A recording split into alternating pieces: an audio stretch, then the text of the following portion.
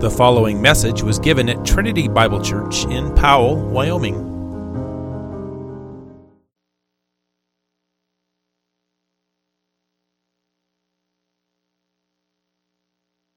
An awesome God by hearing from His Word.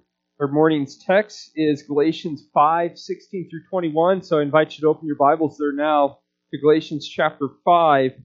We're looking at verses 16 through 21.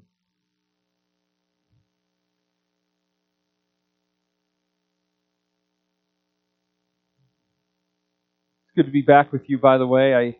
Even though I went to the church I grew up in spiritually in Omaha, the church I was saved in and baptized in, and it was an honor to stand in the pulpit from where I first heard the gospel savingly. I was honored to go preach the gospel there and see old friends and new faces, yet there's still no place like your own church.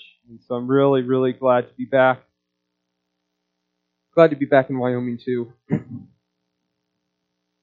Galatians chapter 5, verses 16 through 21. Let's now hear as God speaks to us in His eternal word. But I say, walk by the Spirit, and you will not gratify the desires of the flesh. For the desires of the flesh are against the Spirit, and the desires of the Spirit are against the flesh. For these are opposed to each other to keep you from doing the things you want to do. But if you are led by the Spirit, you are not under the law. Now the works of the flesh are evident: sexual immorality, impurity, sensuality, idolatry, sorcery, enmity, strife, jealousy, fits of anger, rivalries, dissensions, divisions, envy, drunkenness, orgies, and things like these. I warn you, as I warned you before, that those who do such things will not inherit the kingdom of God. This concludes the reading of God's holy word. May God now be pleased. God is blessing to it. Well, one of the unfortunate realities of a fallen world is war. And this is especially the case when it comes to civil war, where members of one's own country are fighting against one another. But despite all the weariness and turmoil, exhaustion, and casualties of war, it is a necessary thing at times in a fallen world. In a similar way, this is the way it is with believers. In this fallen world, every believer is engaged in warfare. And this is not only against the principalities of this world in the heavenly places, such as Satan and the kingdom of darkness, but there's also a war within, a civil war, if you will. Paul says here in our passage that there's a war between the flesh and the spirit. And this is a war that's going to go on until the day the believer dies. But thankfully, we have a mighty helper and all the support we need for this holy civil war. What I want us to look at today are two elements of the believer's civil war. First, indwelling enemy, and second, the identification of this enemy. So first, the fact that this enemy is within, that it's indwelling, it's in us. We see this in verses 16 through 17. But I say, walk by the Spirit, and you will not gratify the desires of the flesh. For the desires of the flesh are against the Spirit, and the desires of the Spirit are against the flesh. For these are opposed to each other to keep you from doing the things you want to do. Now I know it's been a couple of weeks, but this comes immediately after verse 15, where Paul is talking about challenging and provoking one another, walking in the flesh in this way. This is speaking about those who are conceited, those who are reviling one another, those who are living according to the flesh. And Paul says instead of walking in the flesh, he calls us to walk by the Spirit. And if we do so, we will not gratify the desires of the flesh. Now, the flesh refers to the remaining corruption and sinful fallen nature in us. I think Scripture calls this flesh likely because This is part of our being born in Adam, or flesh and blood, a fallen nature in Adam. And this is why we need a new birth, why we need to be born again of the Holy Spirit. But we see here there are two opposing principles within every believer: the desires of the flesh and the desires of the Spirit. Paul says these two are opposed to one another. They're going against one another. Peter puts it more strongly in 1 Peter 2. He says that the flesh wages war on our spirits. There's a battle going on inside every believer, a civil war. We want to do good and obey God, but there's this other side that wants to do evil and fulfill the sinful nature. And there's constantly a battle going on. Paul speaks of this in Romans 7, where he says he wants to do good, but then he finds that he does the things he hates. And that is the strange existence of the believer, doing things we hate. Who does what they hate? Believers, because of this opposing principle and this civil war within. And Paul says here in verse 17 that these two principles keep us from doing what we want. And what he means is that the flesh keeps us from doing what the Spirit would have us to do, and the Spirit keeps us from doing what the flesh would have us to do. And we want to follow the Spirit. We don't want to gratify the desires of the flesh. So how do we do that? Well, Paul says in verse 16 that we are to walk by the Spirit so that we won't gratify the desires of the flesh. So this is a promise. If you walk by the Spirit, you won't gratify the desires of the flesh. But what does it mean to walk by the Spirit?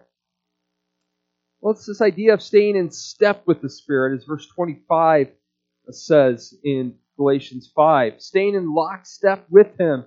Where He goes, we go. Doug sometimes talks about his dancing. I made sure to check with him that I'm getting this right. He's known as the dancing pastor. And he'll explain that one of the things you have to do when it comes to dancing is to match your dancing partner step by step. And that is hard to do.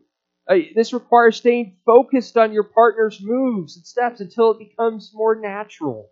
Well, in a similar way, we stay so focused on the Spirit that we stay in step with Him, keeping up with Him, following His lead.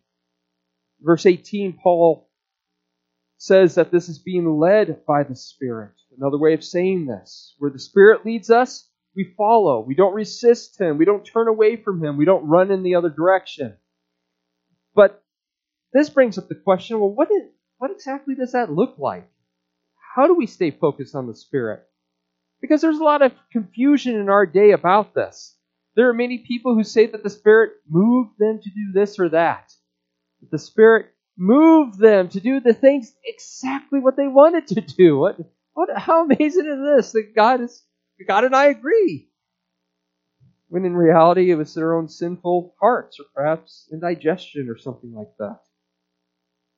They use the very subjective mindset of the culture and ascribe to the Spirit within them things that they want to do already.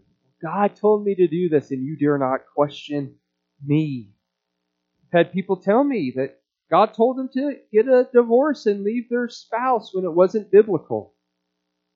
There is also so much confusion over the Spirit that has come with the dawn of Pentecostalism over the last 120 years. People claim that the Spirit, whose fruit is self-control, caused them to lose control and fall into a frenzy and babbling and not making sense and being slain by the Spirit and other ecstatic experiences said to be of the Spirit. There's a lot of confusion over this. So what does it mean to stay focused on the Spirit, to be led by the Spirit? Well, I think there's two basic biblical ways. First is conviction of sin. And the second is being convinced of God's love. So first, being convicted of sin. Jesus said in John 16:8 that part of the work of the Spirit is to bring conviction with regards to sin and righteousness. Whereas the unbeliever will suppress his or her conscience, harden it, ignore it, seek to justify himself, blame others for it, have a worldly sorrow based in self-love. Oh, I wish I wasn't going through these consequences. I'm mad at God now that I'm going through these consequences. The Spirit will move the believer to respond to that conviction, to the conscience in repentance and godly sorrow. This is part of staying in step with the Spirit, being convicted of the wrong we have done and the right that we need to do. But this is not merely after sinning, but also before sinning. In fact, this is likely what Paul has in mind here with regards to staying in step with the Spirit, to not gratify the desires of the flesh. So to give one example, we can multiply the examples, but to give one example, a husband, wife, co-worker is criticizing you, unfairly accusing you of something. And you feel that anger rise within. And your flesh tells you to lash out at that person and bring up the past sins that they've committed that you said you would forgive them. At the same time, the Spirit within, maybe not as loud of a voice as your flesh screaming at you, but the Spirit is telling you to be patient, to not respond in anger, to respond in self-control, to control your anger, and respond in grace, and to not repeat their sins. So now you have a choice. Whom will you obey? Your flesh or your spirit? And by the grace of God, there's effort and sweat, so to speak, involved in not giving in to the desires of the flesh, and obeying the Spirit. But this must come second to the other way in which we walk by the Spirit, we are led by the Spirit. And that is being convinced of God's love for us. Being convinced of His love for us. This is very important and an often overlooked aspect. Because a legalist, even an unbeliever, can be afflicted in his or her own conscience. They could feel guilt and shame over a wrong that they've done. And they know that they need to correct it and do the right thing. You'll hear unbelievers a lot of times say, well, that's not the right thing. There's a natural understanding of God's law, though they may suppress it. The legalistic Christian or church-going unbeliever who's self-deceived can hear a sermon, nitpick at the finer points of theology in it, or even come away with saying, yeah, that one point was a good reminder of how I need to do better in this area. But here is what the legalist or unbeliever is not going to walk away with. He's not going to walk away with a sense of God's love. He may know that he needs to do better at loving God and others, but he will not walk away with a better knowledge of God for him. That love that motivates him to obedience. He may know that he needs to do better. He doesn't know that God is for him and with him. His motivation is to be hit harder with conviction, harder with the law as motivation. Challenge me more. Let me rise to the occasion so that I can get this. I got this challenge. I will try harder if you just get on me more. What is lacking is the knowledge of God's love as motivation. And this is what the Spirit convinces us of. Romans 8:15 says, "For you did not receive the spirit of slavery to fall back into fear, but you have received the spirit of adoption as sons, by whom we cry, Abba, Father." That's what the Spirit does. Romans 5:5 says that God has poured His love into our hearts. He has made us know within His love. And how has He done that? Well, Paul goes on to say there, it's through the Holy Spirit whom He has given us. The Holy Spirit convinces us of God's love. When describing saving faith, the Apostle John says in 1 John 4:16, we have come to know and believe the love that God has for us. The legalist, on the other hand, knows God's law intellectually, but does not know His love intrinsically. Remember the definition of legalism from the Sunday school class we did a couple of years ago now. In fact, probably most of you weren't even here at the time. But here's the definition. It's knowing God. This is the definition of legalism. Knowing God's law apart from knowing His love. It's moved by duty to be righteous, to be a good person, avoid guilt and judgment, rather than being compelled by the love of Christ, as 2 Corinthians 5 says. But the Spirit, whose work it is to glorify Christ, shows us the love of God in the face of Christ, convinces us of this love, so that we are now compelled to love Him from seeing His love for us.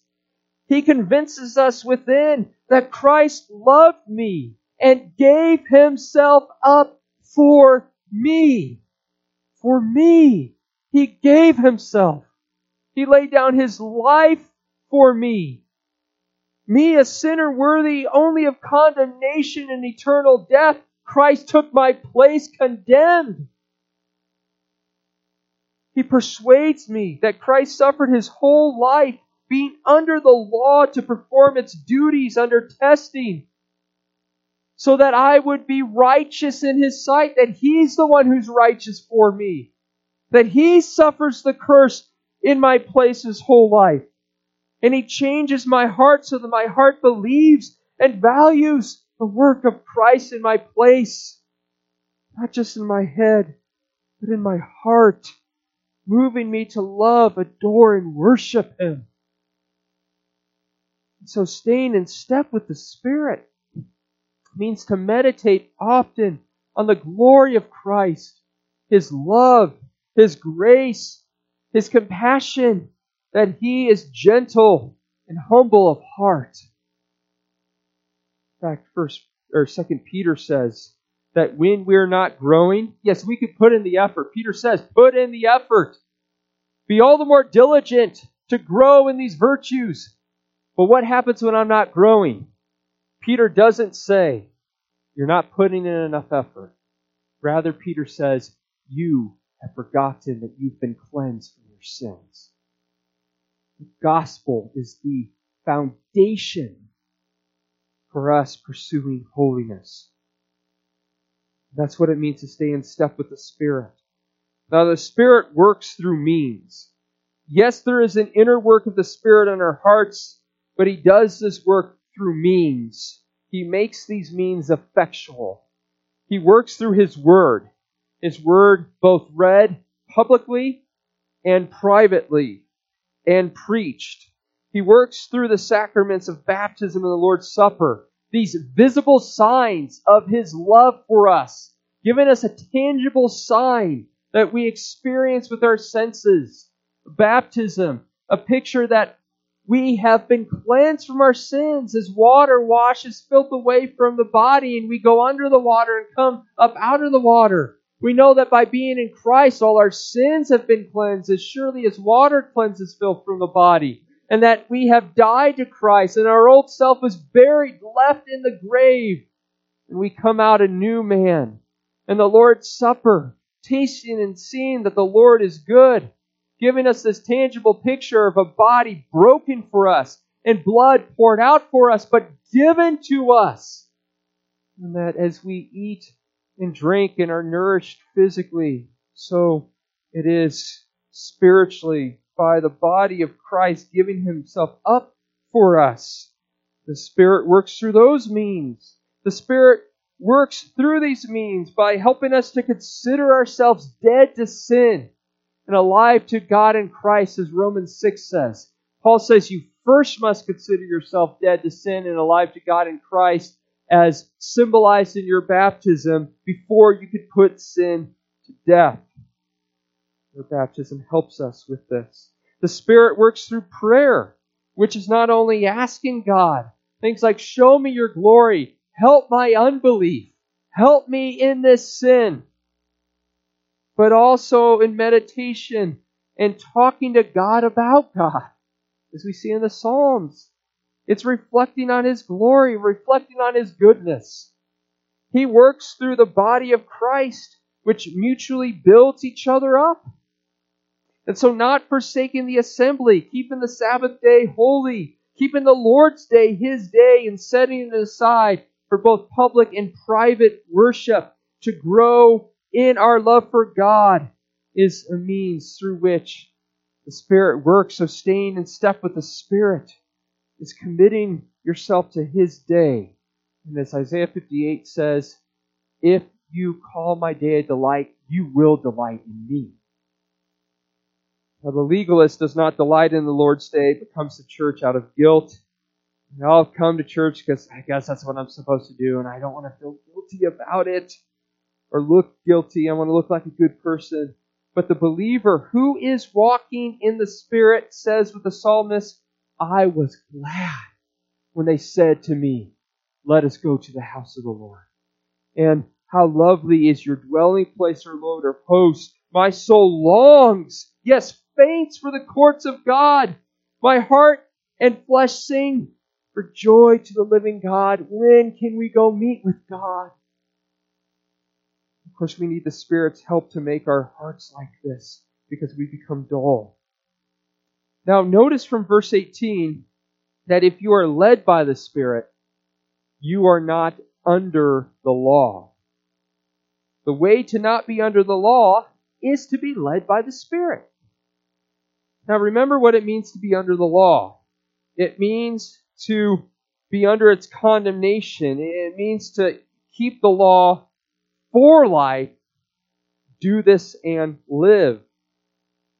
This is where your righteous standing before God, your acceptance with Him, getting eternal life is dependent upon your obedience. You staying out of hell is dependent upon your actions of obedience to God's commandments. This means that you are obeying from a fleshly mind, a slavish fear of hell if you're under the law. The spirit of slavery leading you to fear.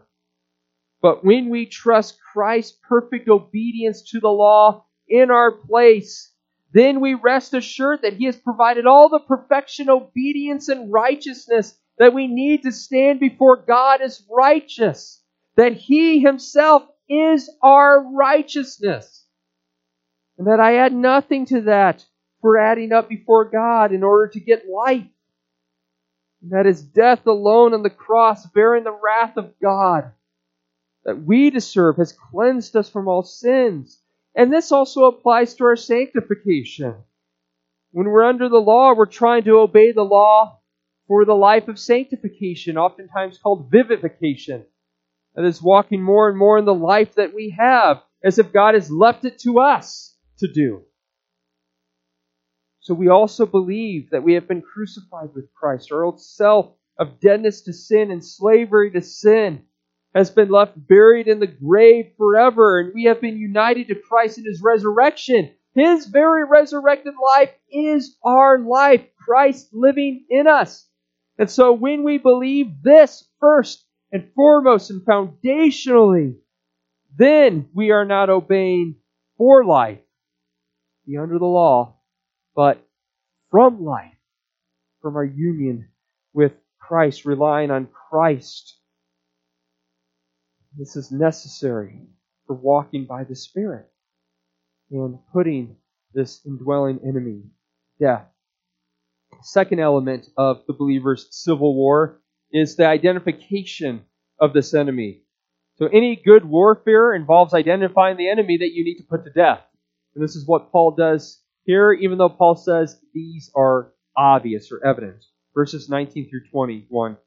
Now the works of the flesh are evident: sexual immorality, impurity, sensuality, idolatry, sorcery, enmity, strife, jealousy, fits of anger, rivalries, dissensions, divisions, envy, drunkenness, orgies, and things like these. I warn you, as I warned you before, that those who do such things will not inherit the kingdom of God. So Paul gives an extensive list here, but not an exhaustive list. That means he didn't list everything, as is obvious by him saying, and things like these. So any deeds of the flesh, living in sin. And this list can be split up into four basic categories. The four categories are 1, sex, 2, serving false gods, 3, strife, and 4, surplus. I was listening to a podcast by my former pastor, Pat Abendroth, and he was giving preaching tips, and he says, don't alliterate. And of course, I listened to that yesterday, and it's like, well, sorry, my sermon's already done. But these are the four basic categories: sex, serving false gods, strife, and surplus. So first, sexual sins. There are 3 mentioned here: sexual immorality, impurity, and sensuality. Now, this word for sexual immorality is porneia. It refers to any sexual intercourse, specifically intercourse that is unlawful, having sex outside the marriage covenant. This can be adultery, where at least one of the parties are in a marriage covenant. It can be fornication, where neither of the parties are married, but still having intercourse. It includes things like prostitution. It also includes sins such as homosexuality, because that's not a marriage covenant. That's not a marriage. And so to commit that act is sin, is sexual immorality, and bestiality as well. It's any intercourse outside of the marriage covenant that is not lawful. And then Paul mentions impurity, which includes sexual sins that don't necessarily involve physical intercourse with another person. Things like pornography, certain websites, certain interaction in chat rooms. And sensuality, which is loose living and indulgence, kind of letting loose, going beyond restraints, being inappropriate, touching, flirting, that sort of thing. The next category is serving false gods. Idolatry. I'm just trying to use the alliteration of S's. Serving false gods, or idolatry. And this is not merely bowing down to an actual image, but any false worship, any finding our identity and ultimate good in something that's not God, leading you to live for it. Whether it's money, hobbies, fishing, camping, hunting, or a relationship. It goes beyond just enjoying them with a grateful heart, but it goes beyond that to finding one's ultimate happiness and hope in them, where this is my God, and I serve it above all else. Paul then mentions sorcery, also known as witchcraft, things like tarot cards and palm reading, Ouija board, or other practices trying to contact spirits. Now, what's interesting is that the Greek word that Paul uses here for sorcery is pharmakeia, from which we get our English word pharmacy. I'm looking at our former resident pharmacist. And this would involve drug use, because witchcraft would often involve magic potions and hallucinants, things that we call drug use now that people just get high on. So that's included as well. The third basic category is the most extensive one listed, and that's strife. Now, Paul mentions 8 words here related to strife. I'm not going to get into all of them, but the basic idea is you fight and quarrel. You don't get along with others. You get easily set off, you yell and shout, you manipulate, you revile, you're an angry person. James 4 says the reason there's fighting and quarreling is because the passions are at war within us. We want something so badly that we will fight to get it, whether it's respect, approval, being loved and looked upon a certain way that we want to be. This is seen in the earliest stages among children. Children, do you fight with your siblings? That's the deeds of the flesh. That's sin. And Paul mentions jealousy and envy, which are root causes of strife. And I think the Reformed commentator William Hendrickson gives a good description of the difference between jealousy and envy. He says jealousy can be defined as the fear of losing what one has, while envy is the displeasure aroused by seeing someone else have something that you wish you had. Jealousy fear of losing something that you have, envy. Someone else has something you wish you had. Both of these are idolatrous and lead to despising others rather than walking in love. 1 Corinthians 13:4 says, love does not envy. And the fourth and final basic category is what I'm calling surplus. This is really overindulgence or excessiveness. And there's two sins on Paul's list here with regards to this, drunkenness and orgies. A drunkenness is being under the influence of alcohol where you've lost control. And it doesn't need to be a liquid substance. It could also be things like getting high, be an inhaled substance. In each case, you're losing control. You're coming under the influence of something so that it now controls you. And this not only refers to being drunk, but also being a functional drunk in the sense of I can still function, but I'm so enslaved to it that I can't go without it. Now, drinking alcohol in and of itself is not sin according to Scripture any more than eating food or having lawful sexual intercourse. However, it's when you go past the bounds that God has established. It's excess or enslavement. That's when it's sin. And lastly, Paul mentions orgies. In our day, these would be things like wild parties where there's debauchery and drunkenness, college party or Mardi Gras, something like that. And then Paul warns at the end of this list, I warn you, as I warned you before, that those who do such things will not inherit the kingdom of God. Kingdom of God is another way of saying heaven. Kingdom of heaven. It's the realm where God reigns, where there's no sin or the curse. In other words, those who do such things will not go to heaven. What's the alternative then? The alternative is hell. Hell is not a place that anyone wants to go to. Hell is unimaginable torment forever, not merely a lifetime, not merely a million years. That's a drop in the bucket. But forever, never, and ever, without it ever ending. You will never again experience anything good but unbearable torment. All your sins will be exposed. You will be mocked forever. You'll be seen as a shameful, disgusting thing forever. You will experience the full fledge of shame forever and ever. And there will be no hope for things to ever get better in the slightest or change. Hell is a serious place. No wonder Paul gives this warning and has given this warning to them in the past. The stakes could not be higher. Now notice this is for those who do such things, not those who have done such things.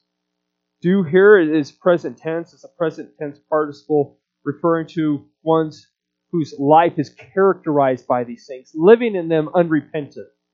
This does not refer to those who have fallen into them, those who used to do them but have repented in them. It doesn't refer to a believer who is struggling against them and finds himself falling into them and calling out to God and seeking God's face and God using that sin to humble them. But they're calling out to God and they're seeking Him. It doesn't refer to them. This is referring to those who remain in this sin without repenting. Now you may be wondering, why does Paul say that if you do these things, then you won't go to heaven? I thought we were saved by grace alone and not by works. So what does it matter what we do? Well, it is because those who have truly believed in Christ have a changed life. As Paul will go on to say in verse 24, those who belong to Christ have crucified the flesh with its passions and desires. And as Paul said back in Galatians 2:20, those who have believed in Christ have been crucified with Him, and they no longer live, but Christ now lives in them. And therefore, there will be evidence of this faith in a changed life. A changed life is not the basis of getting to heaven. Rather, it's evidence that you have been saved and that you are on your way to heaven. Now, this is, again, not to say that there won't be great struggles or falling into sin. This is to be expected because of what Paul says in verse 16. The flesh and spirit are waging war within us, but they do not falsely profess Christ, being self-deceived, maybe having grown up in church their whole life. They put on a face when they come here, but then when they close the door at their home, they're an angry person. Paul warns about those who are given into outbursts of anger. They will not inherit the kingdom of God. And so there's a serious warning here. If your lifestyle and if you are living in these sins, you need to be warned that you are not on your way to heaven. Again, not talking about a struggle. I'm talking about you don't repent. You don't care. You justify yourself. You don't seek the Lord in this. You are not on your way to heaven, though you may have grown up in the church. There's a warning here. But the answer is not start obeying, get your act together, hurry up and overcome your sin. Let me yell at you to repent and then you will. Rather, the answer is, yes, there's a warning. Take this seriously, but believe on the Lord Jesus Christ because you have never believed in Him. Though you may have grown up in the church, if you are a slave of sin still, call out to Him. Come to Him. For He will in no way cast out the one who comes to Him. And if you're unsure, what am I a believer? Am I not? Call out to Him. He will save you. Whoever you are, if you're a believer, He will continue to deliver you from your sin. He delights to do this. Admit your slavery to sin. Turn from it. Turn to the Lord. And He will save you from it. He will have compassion on you. He will pardon all your sin. He will rescue you. You will begin to bear the fruit of the Spirit. As Jesus said, the Father will not give a snake to those who ask for a fish, or a stone to those who ask for bread. And so if you call out to Him, He will certainly give you the grace of the Spirit. He will give you His Spirit if you ask, for He is full of mercy. He is full of love and compassion, and He delights to show this to all who call upon Him. As Isaiah says, seek the Lord while He may be found.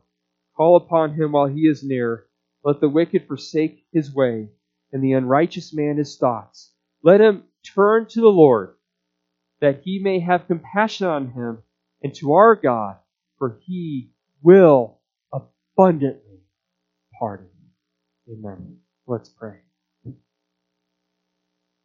Our Father in heaven, we ask that if there's any in here who yet to believe in You, would You weigh on them the danger that their soul is in.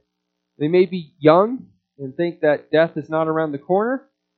They may think they have their whole life ahead of them, that they have plenty of time, and after indulging in sin some, that they can repent later. Father, we know that that's not true. We know that those sometimes die suddenly in car accidents. And if they knew that they were going to die that day, they wouldn't have gone out. Nobody knows the time that death will take us, but death will take every one of us unless You come back first. And eternity is forever.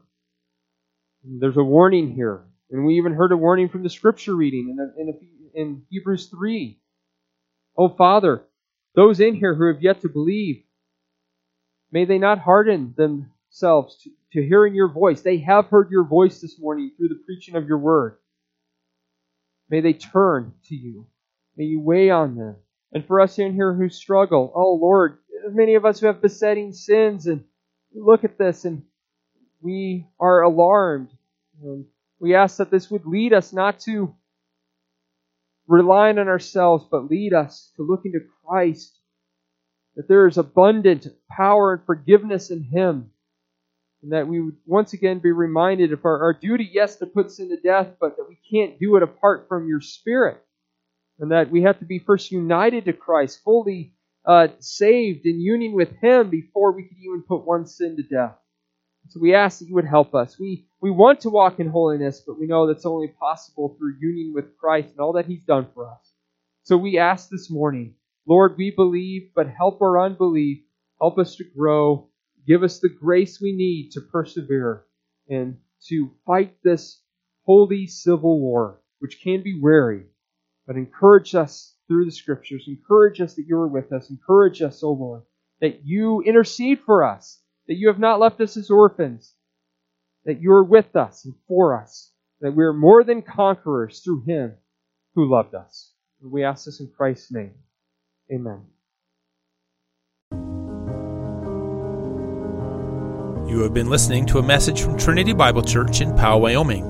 To receive more information about Trinity Bible Church or to support the ministry, go to tbcwyoming.com. That is tbcwyoming.com.